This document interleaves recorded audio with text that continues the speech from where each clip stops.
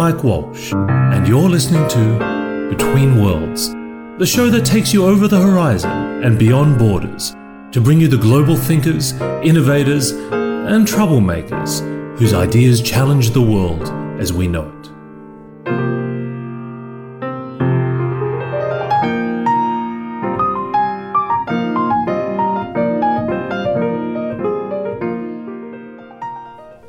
I'm in Scottsdale, Arizona today with Geoff Colvin, who's the senior editor-at-large at Fortune and also the best-selling author of two fantastic books, Talent is Overrated and Humans Are Underrated.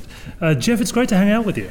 Thank you, Mike. It's great to be with you. And we're in a particularly magical and picturesque desert. Yes, we are. Surrounded by cacti. Yes, plenty. Geoff and I were both speaking today at an investment conference to a bunch of people trying to think about the future of finance. But in many ways, you know, what Geoff was talking about has much bigger implications for almost every industry. Yeah. Isn't it extraordinary that we've come to the time when we actually have to have the discussion that human beings are still important? Yeah, it is quite incredible. But there is so much anxiety now about what role humans will play in the environment because we see more and more jobs either being taken over by technology, or there is at least the threat that they will be taken over by technology. And I mean, the most obvious thing, that's the one that's most in the news, has to do with self-driving vehicles because, for example, here in the United States, the number one job held by American men is truck driver. Right. More American men do that job than any other job. Well, it's going to go away. It won't happen this year or next year, but it's going to happen. Even Uber drivers shouldn't feel too confident, right? They should not. And in fact, Travis Kalanick, you know, the founder and CEO of Uber, has been very open about this.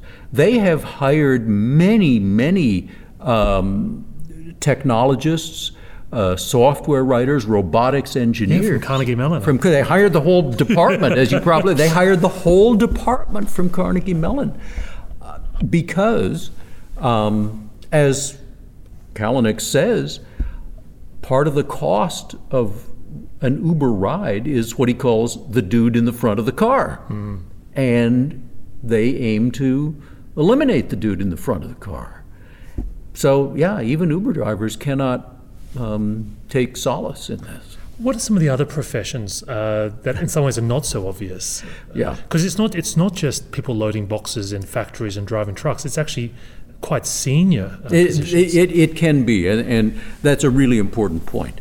Because for years, the jobs that technology has taken over have been these sort of middle skill, repetitive jobs. They could be in a factory, you know, welding something or moving boxes, as you say, or they could be in an office adding up numbers and things like that. But middle skill, repetitive stuff. What's happening now is that technology is moving into much higher value work. And so, for example, I know of at least 3 organizations that are developing autonomous surgical robots. Now, we talk about surgical robots a lot, but the ones we have today are not actually robots. They're tools that human surgeons use in doing surgery. What's being developed are robots that will be autonomous. They will do the surgery all by themselves. Now, this sounds terribly frightening, but I've spoken to the technologists, I've spoken to surgeons who say, yes, this is going to happen. The robots, and I spoke not long ago to a patient who had had a certain part of his surgery done by a robot that was behaving autonomously. And was it eye surgery? It was sinus surgery, actually, but okay. Eye surgery is another great example. Yeah, because that's surely one that it's relatively simple, and can be automated. Yeah, and the precision that the robot can bring is far greater than any human could ever manage. I thought it was fascinating the comment you made when you spoke to Peter Diamandis, who said that, you know, not only will people accept it, they'll demand it. They'll demand it because it will be better than the human surgeon. Well, when you think about this, not the bedside manner, though. No. Well, That's the human element. Yeah. I mean, honestly. So you mean surgeons will be really just there to keep people happy? To some extent, yes. and this is no joke. We're seeing it in other fields already. For example, well, here we are, you and I, at this conference for the financial industry. I speak to financial advisors, the people whose job is to advise individuals on their finances. And of course, we're now in this era of what they call in the industry the robo-advisors, the computer-driven advice. Well, the fact is that computer-generated advice is at least as good as the advice you'd get from any person. In fact, it may well be better because the computer can consider more variables about you and about the markets and so forth. So what will be the role of these financial advisors? Well, what they tell me is they are increasingly psychiatrists rather than advisors, because financial decisions are emotional decisions for all of us. They're difficult to make. It's almost like emotional triage. It is. I mean, it is like the emotional triage. Even when we know what we're supposed to do, we often won't do it because it's an emotional thing. The way the human financial advisor will add value, and it will be considerable value, is in getting people to actually do what's good for them and not to do what they want to do in a moment of panic, but which would be bad for them. It's that human interrelationship. So in a way, it's not so much the advice. Right. It's the coaching. That's it. That's exactly it. Yeah. Same thing in law, by the way. Increasingly successful lawyers will be the ones who can counsel their client, calm them down when they need to be calmed down, stopping them from doing something irrational that they want to do in this highly emotional situation, whatever it may be, a lawsuit or a divorce or whatever. So those transactional elements just get automated. Exactly. That's a relief. I mean, I studied to be a lawyer, and I think I spent most of my summers, if I wasn't proofreading documents, I was looking for documents. Right. Well, that's not a human, that's not even human work, but humans were doing it. It seemed like a masochistic exercise to earn your stripes before they'd let you have an office. Yes, that's exactly what it was. Well, it's just not being done by humans anymore. So when you look at what has to be done by humans, what are the skills that you think we will tend to hire for in the future if it's not necessarily technical competence? Right. And it increasingly is not technical competence. The skills I think we'll hire for are, I identify three in particular. You can slice this in different ways, but I identify three in particular. The most fundamental is empathy, meaning the ability to tell what somebody else is thinking or feeling, whatever it might be, to discern what they're thinking and feeling, and then respond in some appropriate way. That's the foundation of everything else. The second one is creative problem solving together in a group. All the most important problems that we face have to be solved by groups. What makes groups effective? Well, there's good research, and it says it isn't what we mostly think. It isn't the cohesion of the team. It isn't the IQ of the smartest member. It isn't the motivation of the team. The key factor in team effectiveness is the social sensitivity of the team, the ability of team members to read one another, to figure out what others are thinking, the other members of the team. That's what makes teams more effective than everything else put together, so that people will be hired for that. And the third one, which is somewhat surprising to many people, is storytelling.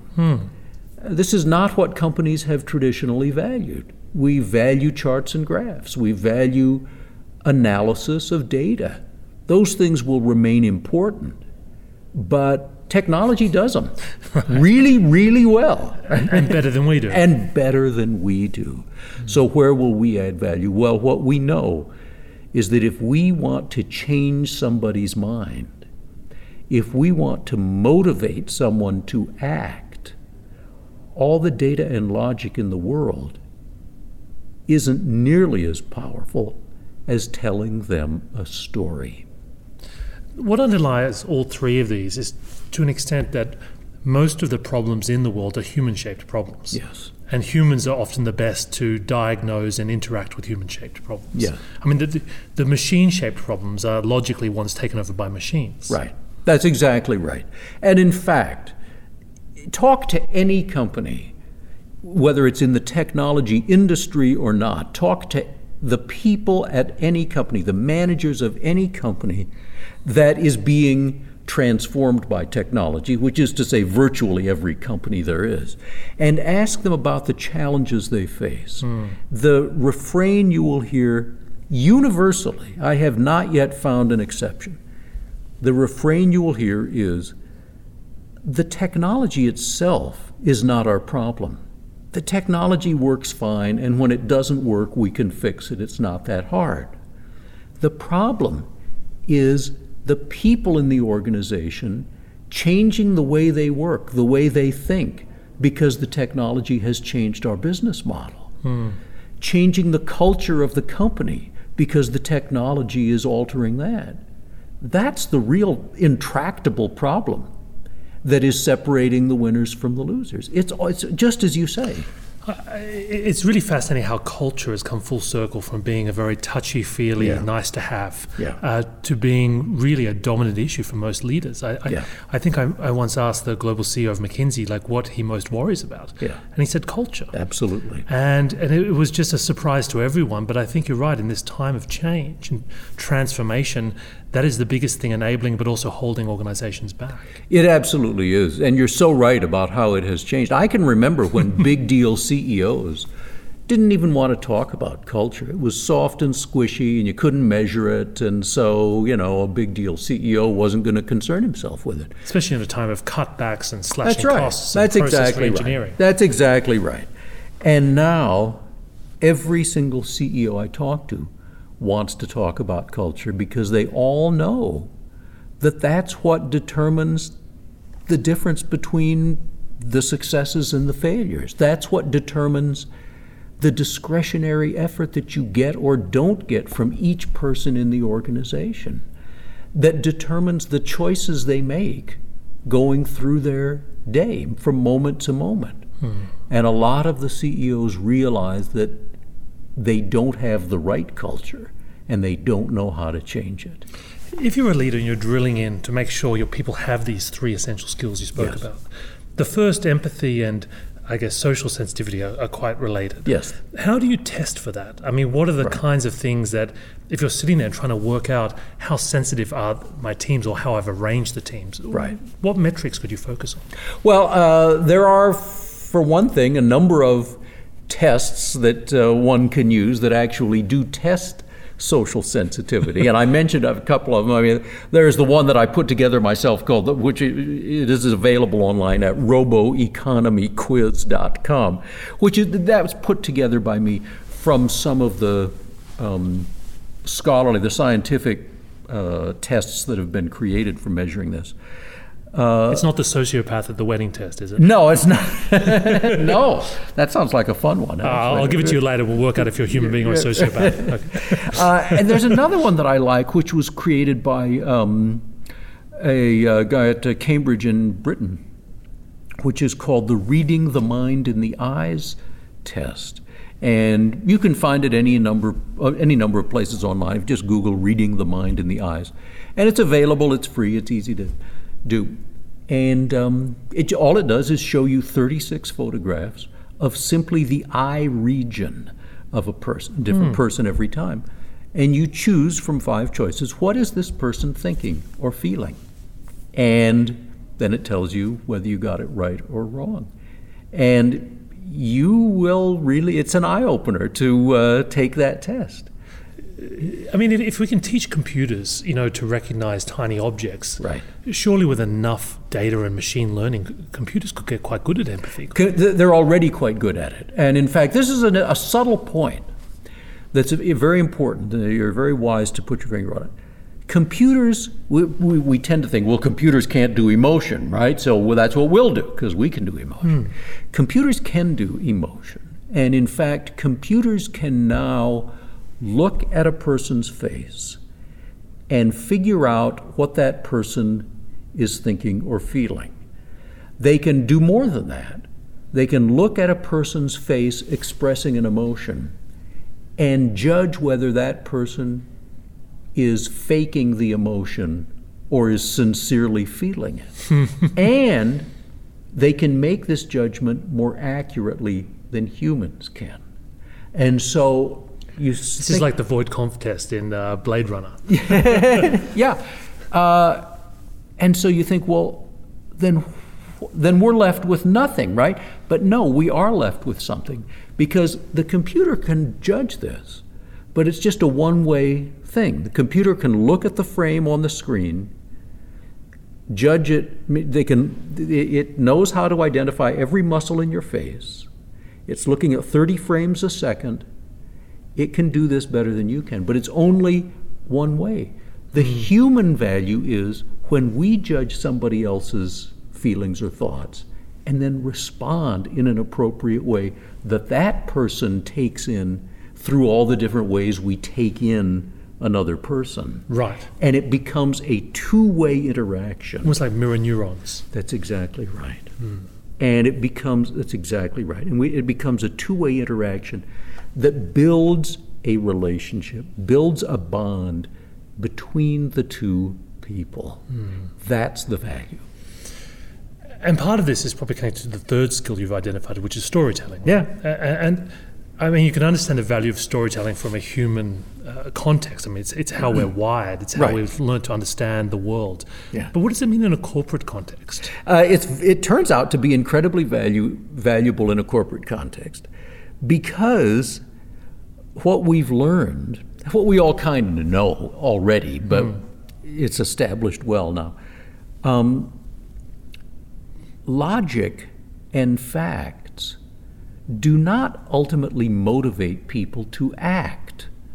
We do have to analyze data and analyze it very rationally and with rigorous statistical analysis. We have to do all that to make good decisions.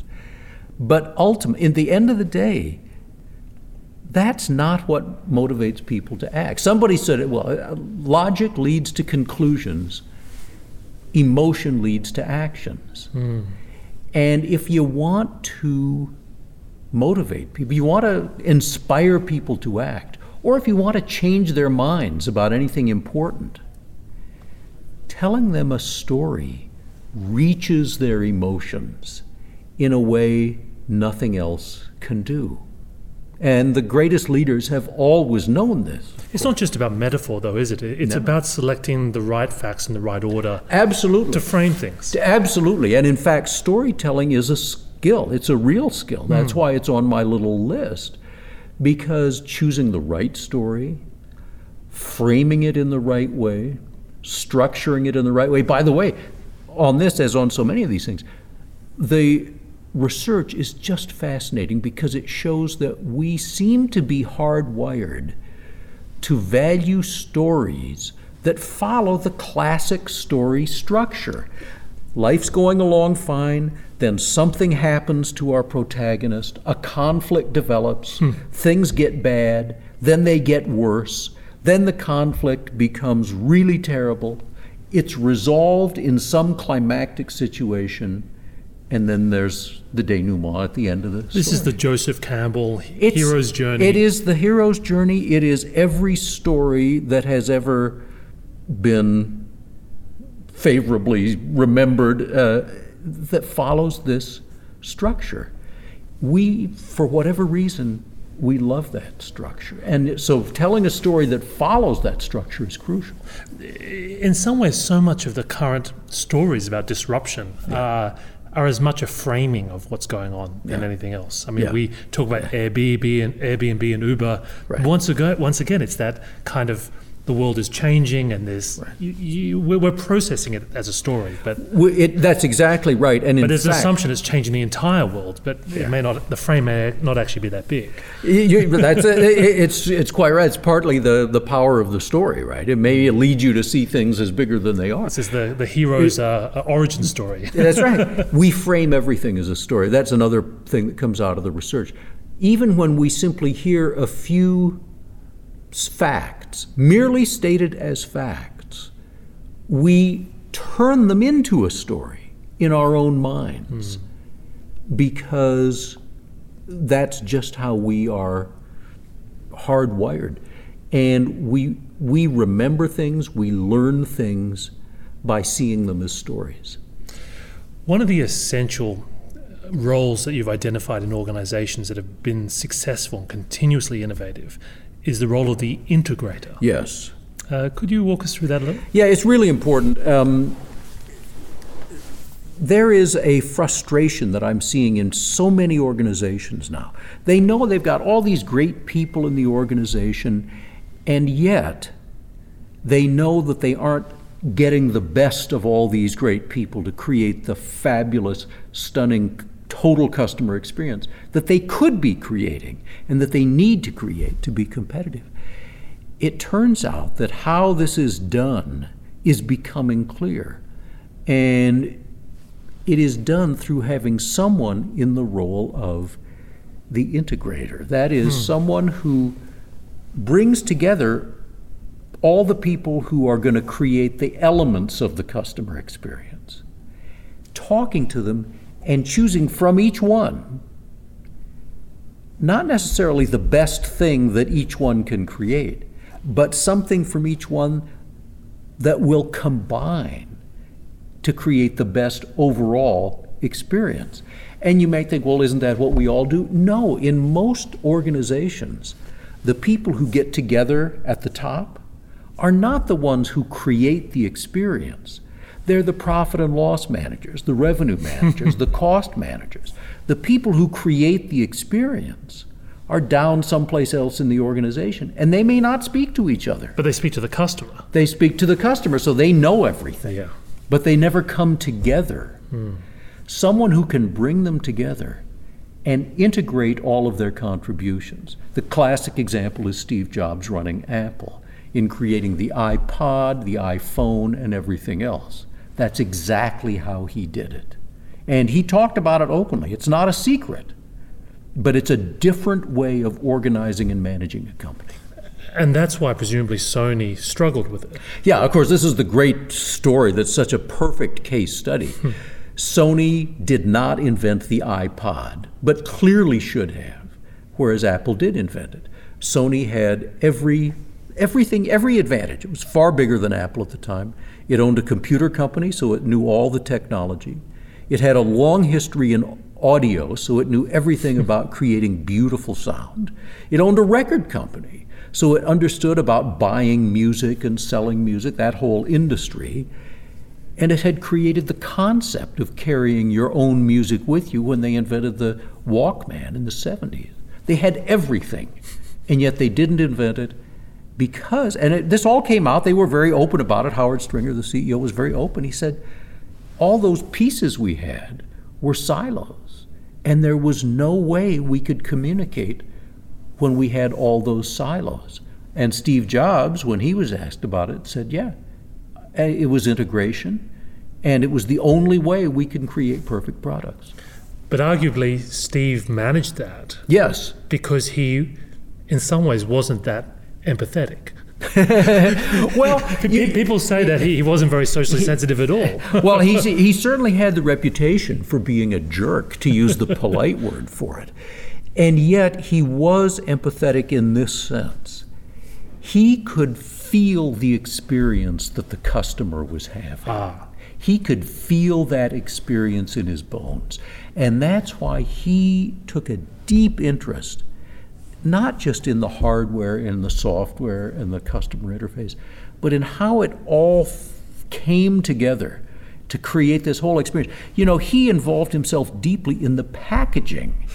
And anyone who has ever opened an Apple product immediately understands, oh yeah, of course. I mean, opening an Apple product is unlike opening any other packaging you have ever encountered. And that was the beginning of the experience. He was involved in every part of it.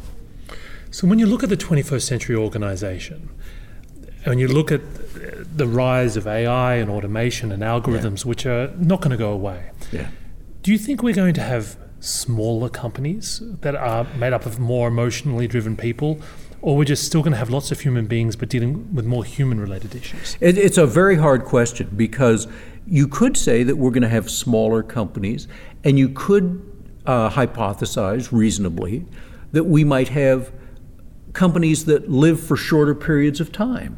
Maybe people, like a Hollywood film. Like a Hollywood film. The Hollywood model could become the kind of standard model on a broad scale.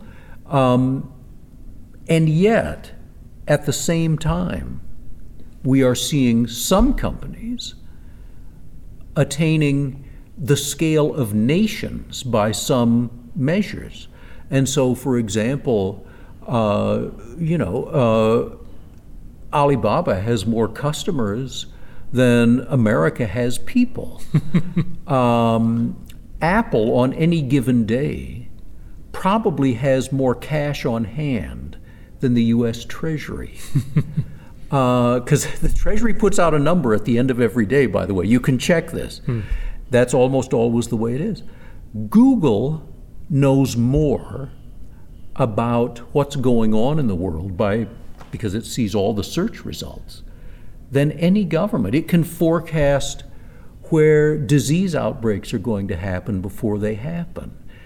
IBM, now that it owns the weather company, has more data about weather than any government, than any other entity on Earth.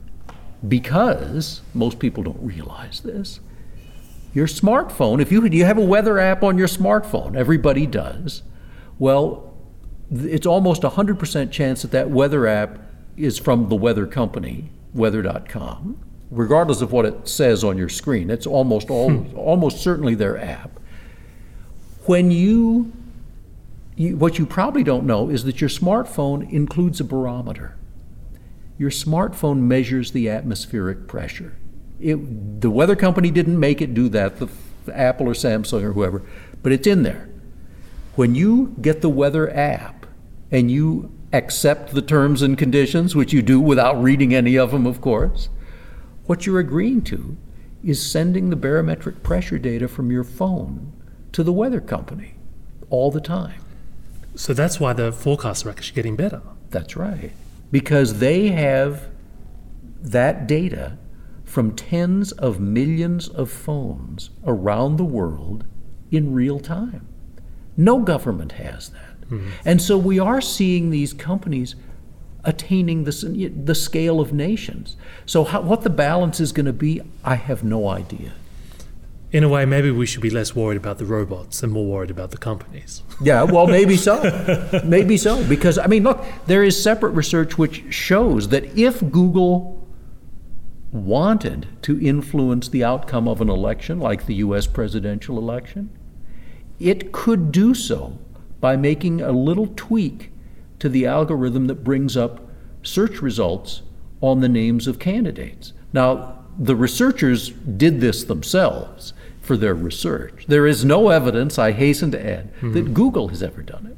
But Facebook has experimented with this. They have experimented. You know this too. Yeah, they modified the timeline based on people's emotional responses. Yes. To see if it would change if they showed more happy or sad stories. Yeah, they've done that. And they actually, in 2010, they undertook an experiment where they tried to influence not how people voted, but their likelihood to vote. And they tried little things where, like, if one of their Facebook friends simply said he had voted, then did that increase the likelihood to vote? And they found that they could affect likelihood to vote quite significantly. Skinner was really nothing compared to the world we're moving into now. Correct. But you're optimistic, aren't you, Jeff? I am overwhelmingly optimistic. And this is important to say because there seem to be so many reasons to be pessimistic now. There are so many threats we see. We're afraid that robots are going to take all of our jobs. We're afraid that the economies of the world are just slowing way down on some long-term basis. We're afraid that there's more violence and conflict in the world.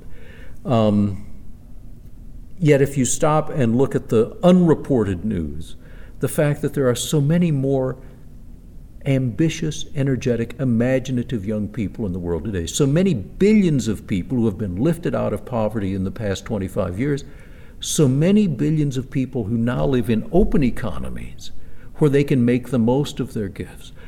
So many more getting good educations so they can make the most of what they've got. Yeah, we still have a long ways to go, but things are so much better than they used to be. And none of that's in the news, but it's the reality. So yeah, I'm very optimistic. Jeff, thanks for sharing your thoughts today, and thanks for being on the show. My great pleasure, Mike. Thank you.